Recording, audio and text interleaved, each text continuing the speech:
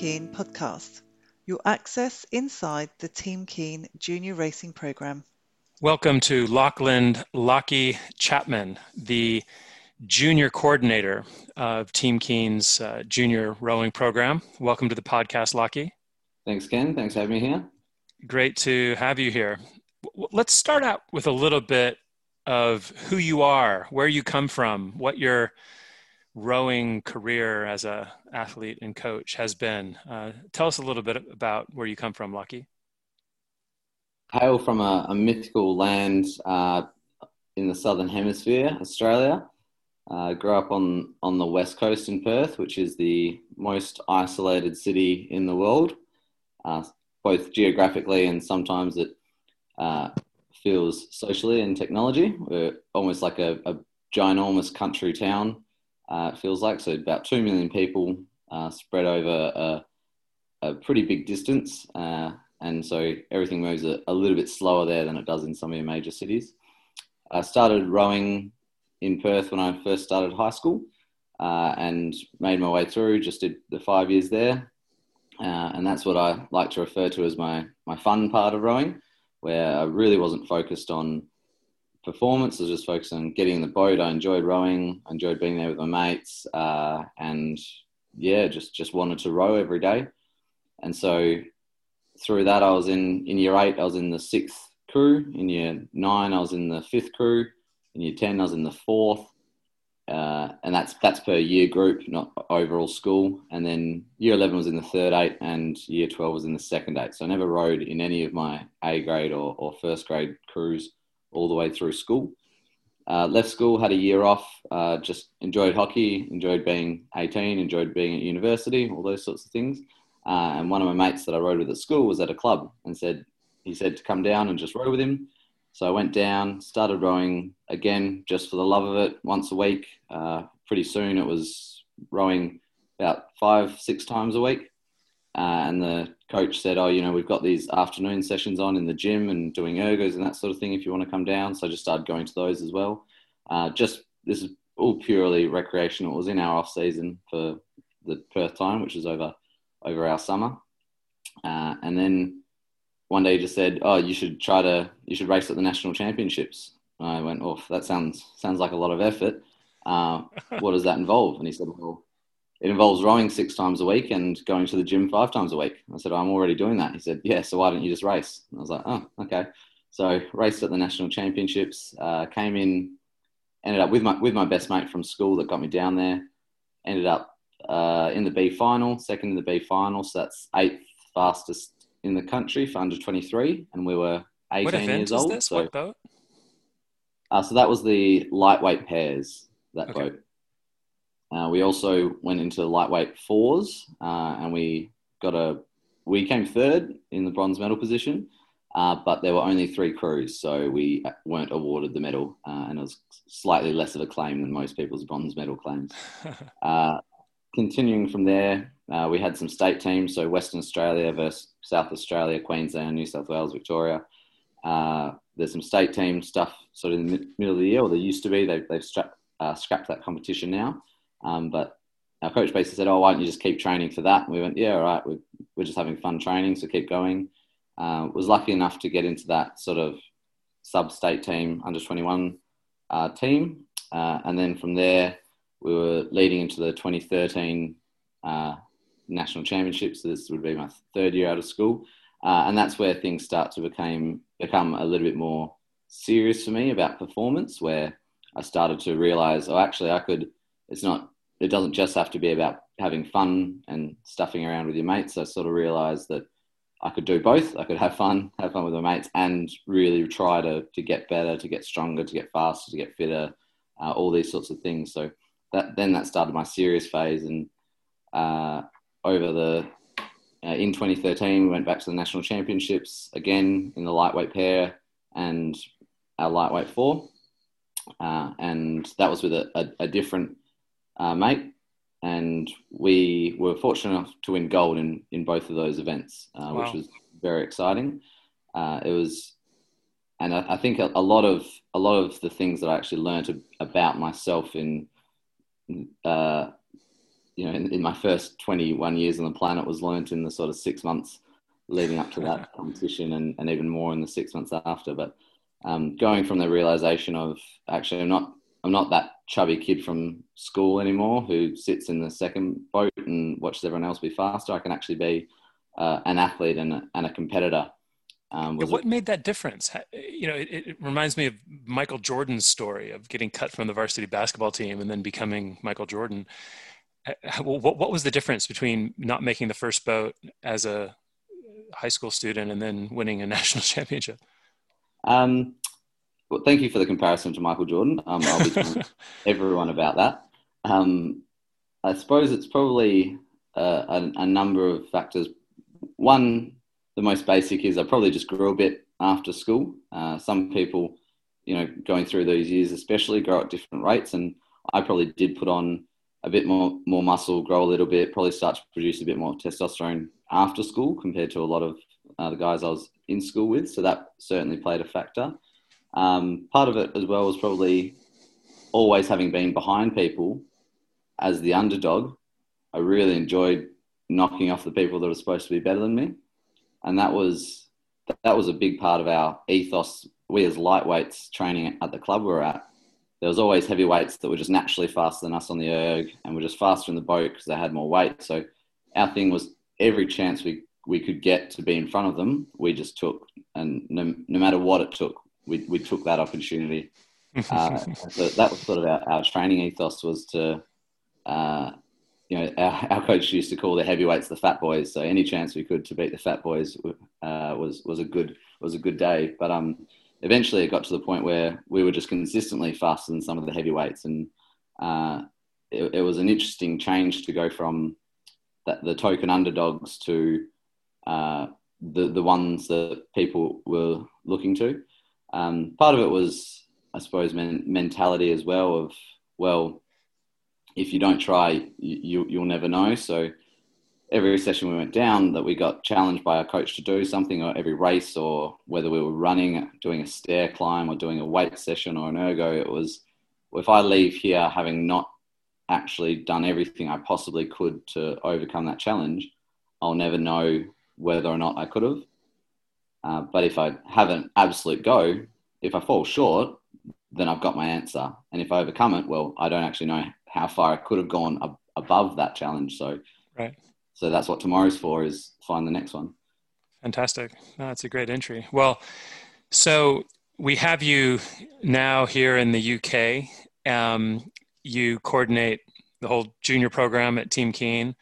And we can get into a little bit of the challenges. I mean, I imagine, you came here during a pandemic, and we're still in a pandemic, and this kind of affects everything, really. And it'd be good to talk to you a little bit about what you do day to day, and even in that context. And I know a lot of the athletes and parents and other interested people listening to this will be keen to hear about that. But why don't we start a little bit about what you do at Team Keane in the round? Absolutely. So as junior coordinator, my time is split between administration, coordination, organisational work, and actually on the water coaching. Both of them have their own challenges, especially as you said at the moment. But essentially my portfolio covers everything to do with the junior program, the communication, everything to get kids on the water. Now, obviously, we've got, it's not all on my shoulders. We do have a really excellent team of people here to help with, all sorts of that. So, Craig with the boats, Paul supplying equipment and running school kids around in the minibus and dealing with people from outside of the club. Whereas I'm generally to do with the communication within the club. So communication to coaches, communication to rowers, and the comms to the parents. Well, it really is impressive. Paul Keane has put together an incredible team, and you are just, the latest example of that. To really achieve so much. I think it's worth noting, as Team Keane, we are doing a lot in the middle of a pandemic, and just as the club charity chair, I'm just so proud to be a part of a club that is just doing all the right things as far as health and coordination and, all the regulations during this pandemic, but also, doing it. I mean, you allude to all the work that needs to be done to get kids on the water. We really are in a unique place in that the government has exempted outdoor team sports, especially for kids under 18.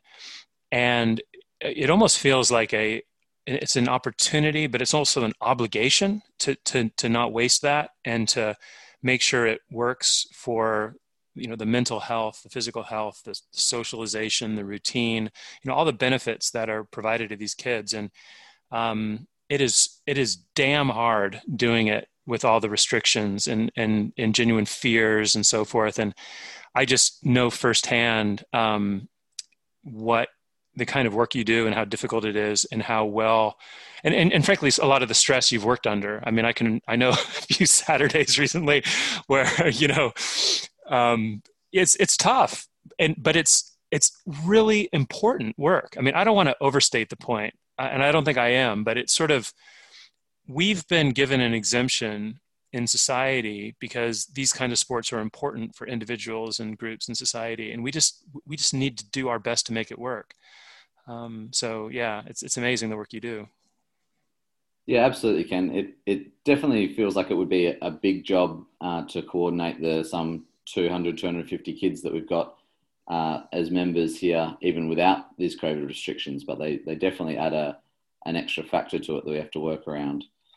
For example, we've got to do our own things to make sure our kids are safe. So, making sure, obviously, on top of normal things like life jackets for coxswains and people driving launches, but then face masks for the coxswains as well, and eyewear, face masks for coaches who are in launches with a rower or with another coach, having an extra face shield in there in case we do take someone out of the boat or out of the water if there's a capsize, having hand sanitizer available at every entrance, having not having access to the change rooms, which is in a separate area of restrictions that I'll talk about in a moment, having disinfectant there and having to scrub every handle, every oar, every seat, every gate, every place you hold the boat after every session. All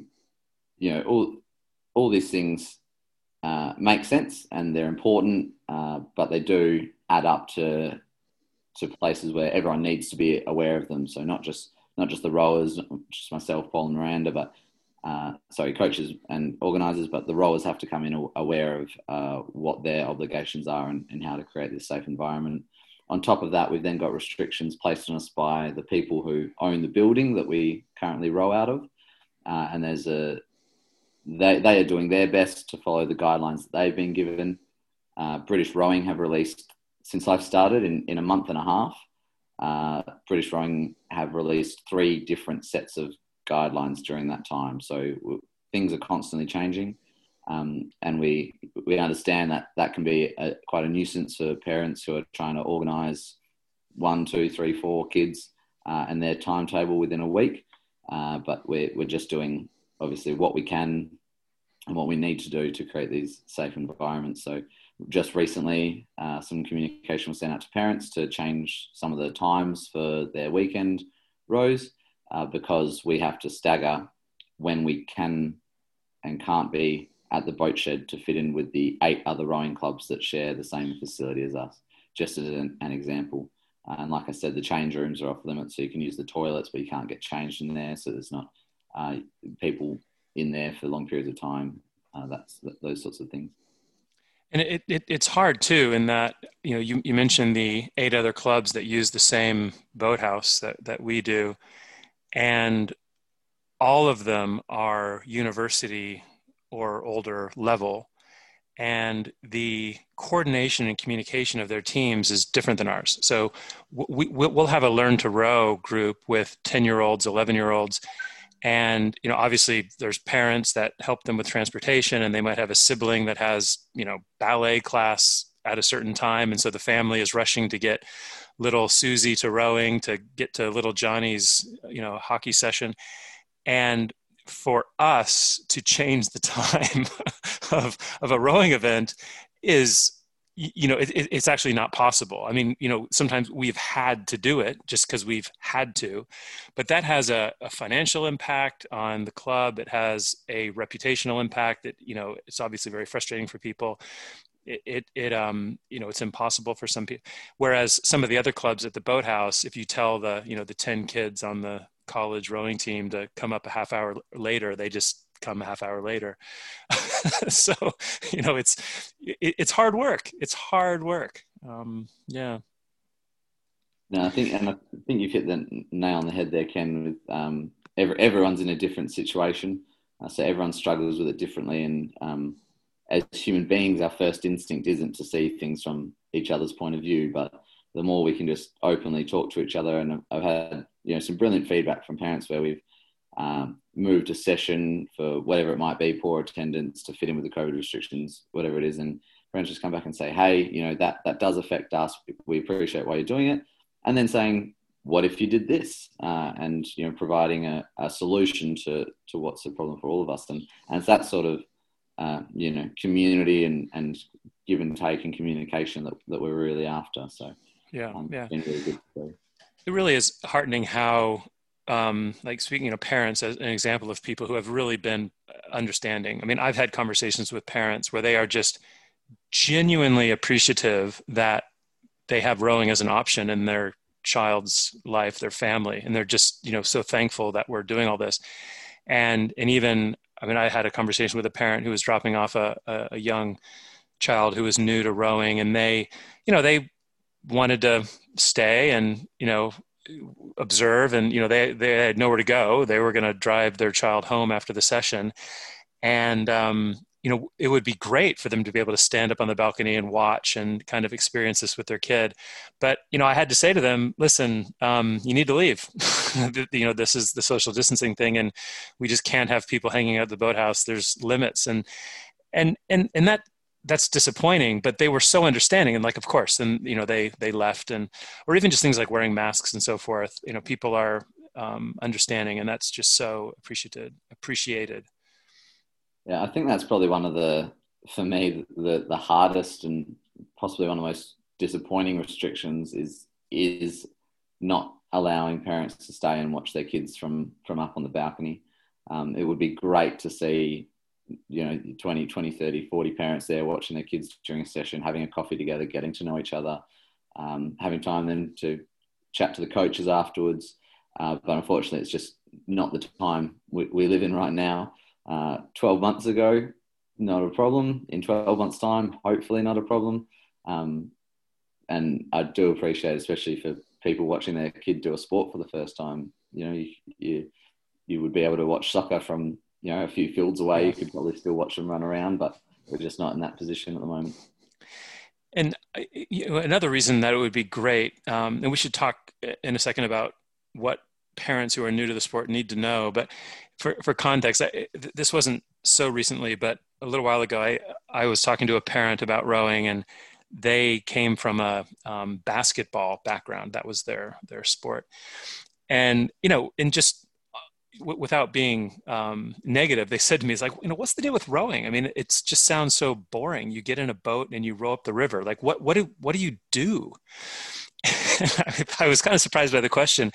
And I said to the guy, I said, so basketball is just putting a ball through the hoop, right? How boring is that? What do you do? Right. And I think so, like, the penny dropped to them, like, okay, like, obviously basketball is so much more than putting a ball through a hoop, in the same way that rowing is so much more than just rowing up the river.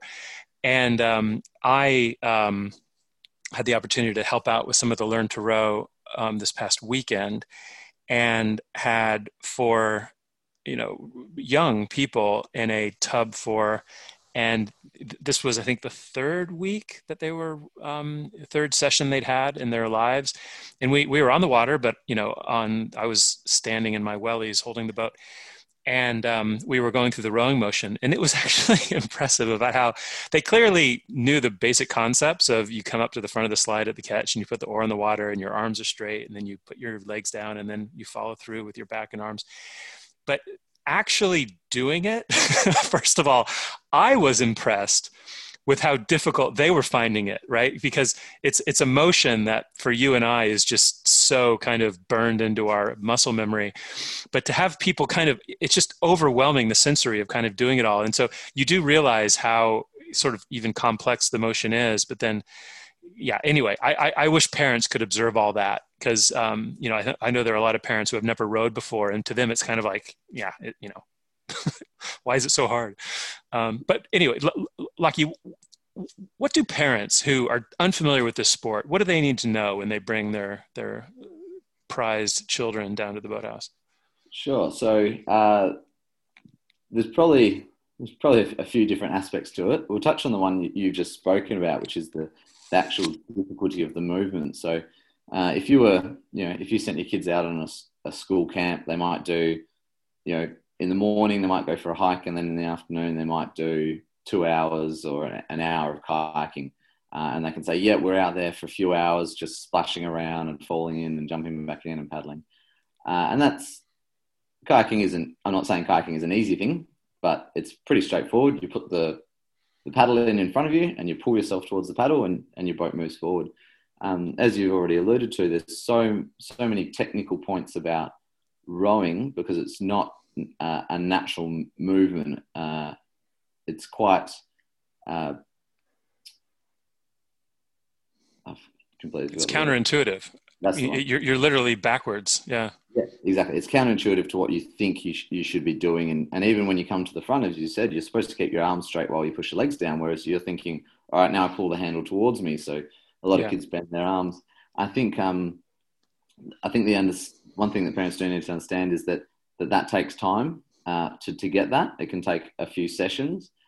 And with only one session a week, that means it can take a few weeks before kids are actually ready to be pushed out onto the water and be able to move anywhere. We could push them out and the boat would stay still if we were on flat water. Unfortunately, we're on a tidal system, so when we push the kids out, they'll end up at the Houses of Parliament by the time. Yeah, it would be a great sightseeing tour for kids on their first day of learning to row. With the Port Authority chasing them down. Yeah, and we just have to take the minibus, 12 k's upriver to grab them, or downriver to grab them, and do that. But let's not do that. Yeah, that we have no interest in doing that. We want to keep safe. So the first thing is just the understanding that in good conditions, it will take a while to get the kids to a point where they can push off on the water and go for a row and then come back. And if they're ready for that, and then there's bad conditions, they may still be on shore for that session. So with other sports, with a soccer ball, throw it out. If I was teaching junior soccer and I had 39-year-old kids, I could walk into an oval and just kick the ball as far as I could and said, bring it back. And the kids would all go for a run. They'd all kick the soccer ball at least once. And if they did that for 45 minutes, you'd be happy because your kid would come back. They'd be stuffed. They'd go to sleep early that night, hopefully. And they'd say, Mum, Dad, I played soccer today.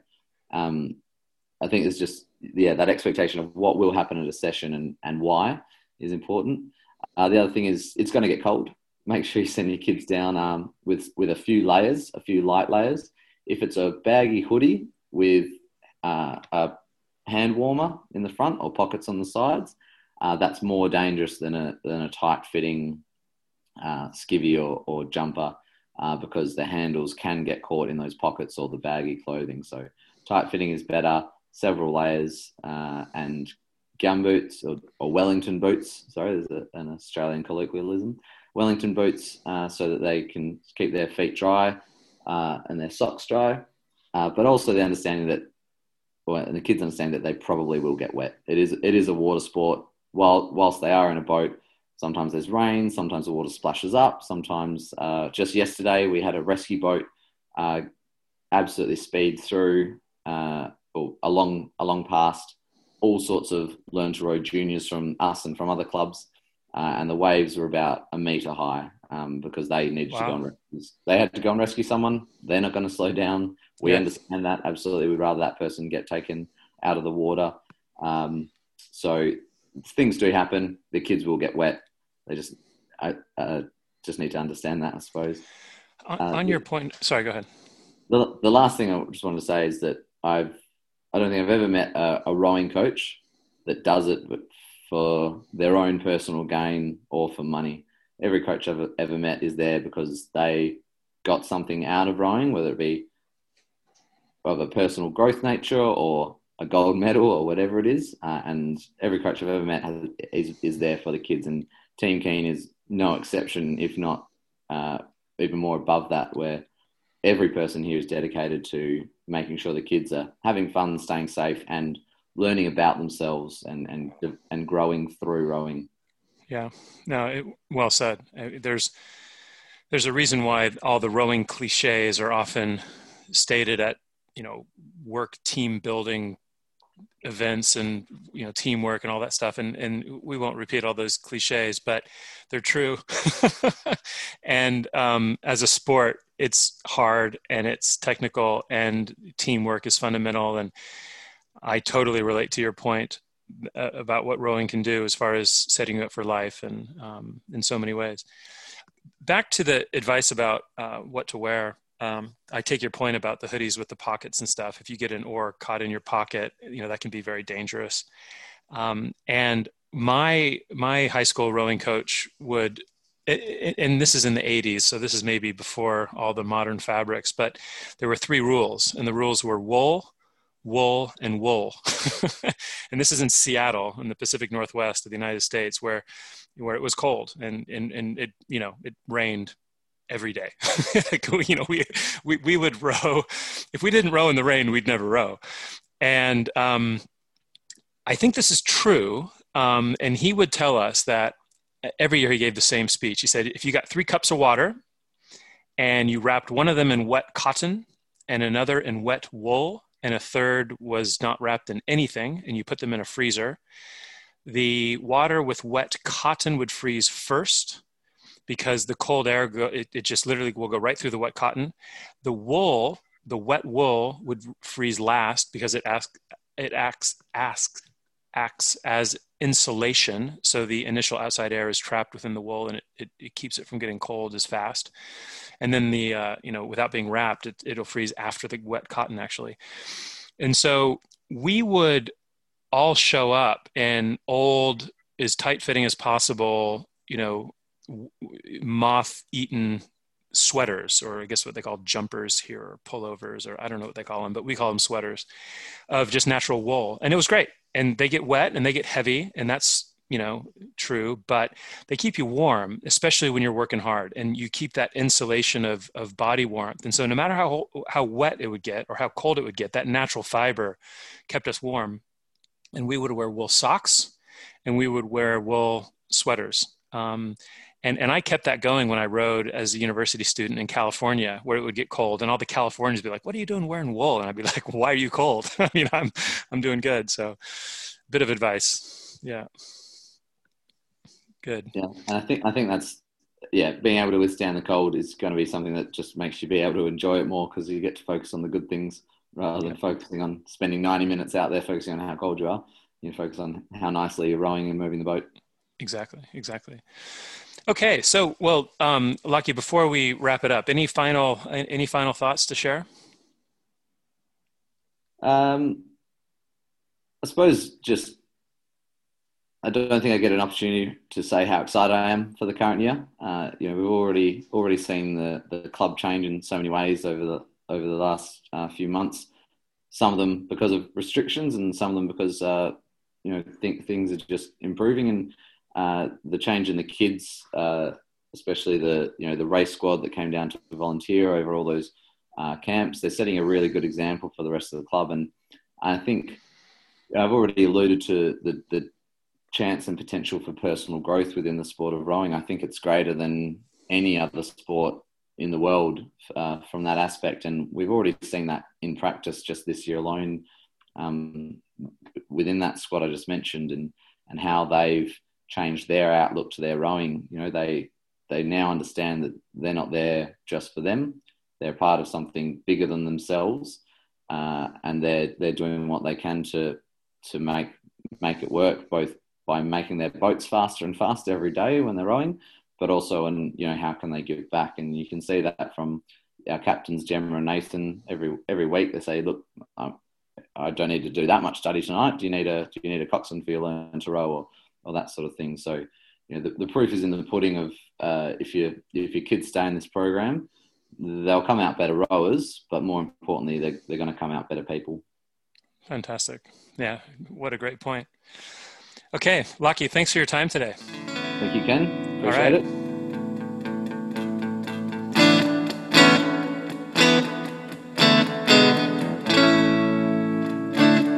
Thank you for listening to the Team Keane podcast. Visit us at teamkeane.com or find other episodes of this podcast on soundcloud.com/Team Keane or wherever you listen to podcasts. The original music by Daniel Duke Jordan.